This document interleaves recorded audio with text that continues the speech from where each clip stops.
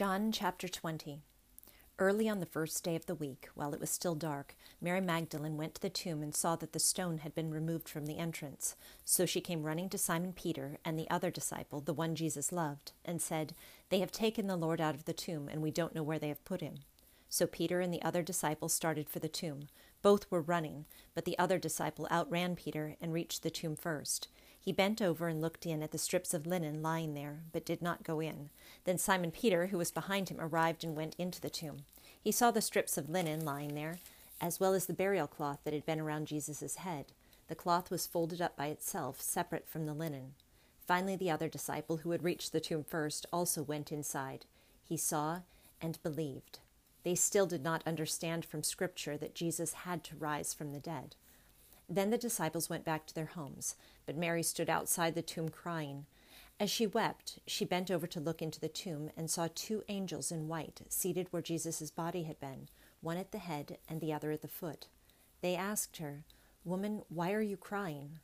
"They have taken my Lord away," she said, "and I don't know where they have put him." At this, she turned around and saw Jesus standing there, but she did not realize that it was Jesus. "Woman," he said, "why are you crying? Who is it you are looking for?" Thinking he was the gardener, she said, "Sir, if you have carried him away, tell me where you have put him, and I will get him." Jesus said to her, "Mary." She turned toward him and cried out in Aramaic, "Rabboni," which means teacher. Jesus said, "Do not hold on to me, for I have not yet returned to the Father. Go instead to my brothers and tell them, I am returning to my Father and your Father, to my God and your God." Mary Magdalene went to the disciples with the news, "I have seen the Lord," and she told them that he had said these things to her. On the evening that first day of the week, when the disciples were together with the doors locked for fear of the Jews, Jesus came and stood among them and said, "Peace be with you." After he said this, he showed them his hands and side. The disciples were overjoyed when they saw the Lord. Again Jesus said, "Peace be with you. As the Father has sent me, I am sending you." And with that, he breathed on them and said, "Receive the Holy Spirit. If you forgive anyone his sins, they are forgiven. If you do not forgive them, they are not forgiven." Now Thomas, called Didymus, one of the 12, was not with the disciples when Jesus came. So the other disciples told him, "We have seen the Lord." But he said to them, "Unless I see the nail marks in his hands and put my finger where the nails were and put my hand into his side, I will not believe it." A week later, his disciples were in the house again, and Thomas was with them. Though the doors were locked, Jesus came and stood among them and said, "Peace be with you." Then he said to Thomas, "Put your finger here. See my hands. Reach out your hand and put it into my side. Stop doubting and believe." Thomas said to him, "My Lord and my God." Then Jesus told him, "Because you have seen me, you have believed. Blessed are those who have not seen and yet have believed." Jesus did many other miraculous signs in the presence of his disciples, which are not recorded in this book. But these are written that you may believe that Jesus is the Christ, the Son of God, and that by believing you may have life in his name. John chapter 21.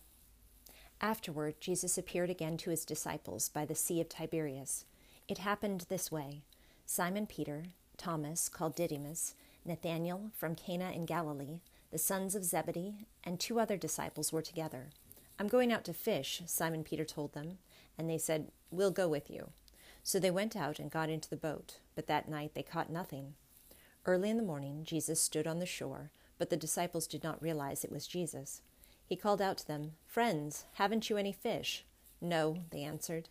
He said, "Throw your net to the right side of the boat, and you will find some." When they did, they were unable to haul the net in because of the large number of fish. Then the disciple whom Jesus loved said to Peter, "It is the Lord." As soon as Simon Peter heard him say, "It is the Lord," he wrapped his outer garment around him, for he had taken it off, and jumped into the water. The other disciples followed in the boat, towing the net full of fish, for they were not far from shore, about 100 yards. When they landed, they saw a fire of burning coals there with fish on it and some bread. Jesus said to them, "Bring some of the fish you have just caught." Simon Peter climbed aboard and dragged the net ashore. It was full of large fish, 153, but even with so many, the net was not torn. Jesus said to them, "Come and have breakfast." None of the disciples dared ask him, "Who are you?" They knew it was the Lord.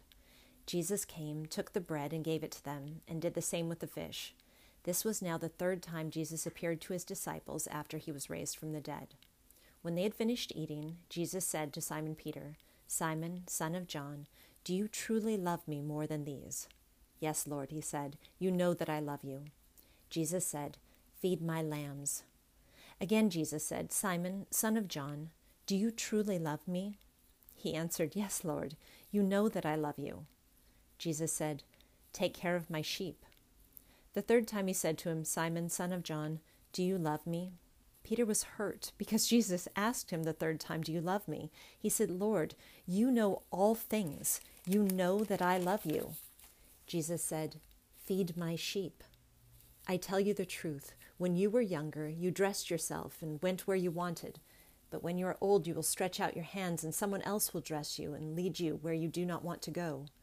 Jesus said this to indicate the kind of death by which Peter would glorify God. Then he said to him, "Follow me." Peter turned and saw that the disciple whom Jesus loved was following them. This was the one who had leaned back against Jesus at the supper and had said, "Lord, who is going to betray you?" When Peter saw him, he asked, "Lord, what about him?" Jesus answered, "If I want him to remain alive until I return, what is that to you? You must follow me." Because of this, the rumor spread among the brothers that this disciple would not die. But Jesus did not say that he would not die. He only said, "If I want him to remain alive until I return, what is that to you?" This is the disciple who testifies to these things and who wrote them down. We know that his testimony is true. Jesus did many other things as well. If every one of them were written down, I suppose that even the whole world would not have room for the books that would be written. Psalm chapter 85. You showed favor to your land, O Lord. You restored the fortunes of Jacob. You forgave the iniquity of your people and covered all their sins. You set aside all your wrath and turned from your fierce anger. Restore us again, O God our Savior, and put away your displeasure toward us. Will you be angry with us forever? Will you prolong your anger through all generations? Will you not revive us again, that your people may rejoice in you? Show us your unfailing love, O Lord, and grant us your salvation. I will listen to what God the Lord will say. He promises peace to his people, his saints, but let them not return to folly. Surely his salvation is near those who fear him, that his glory may dwell in our land. Love and faithfulness meet together. Righteousness and peace kiss each other. Faithfulness springs forth from the earth, and righteousness looks down from heaven. The Lord will indeed give what is good, and our land will yield its harvest. Righteousness goes before him and prepares the way for his steps. Proverbs chapter 10, verses 15 and 16. The wealth of the rich is their fortified city, but poverty is the ruin of the poor. The wages of the righteous bring them life, but the income of the wicked brings them punishment.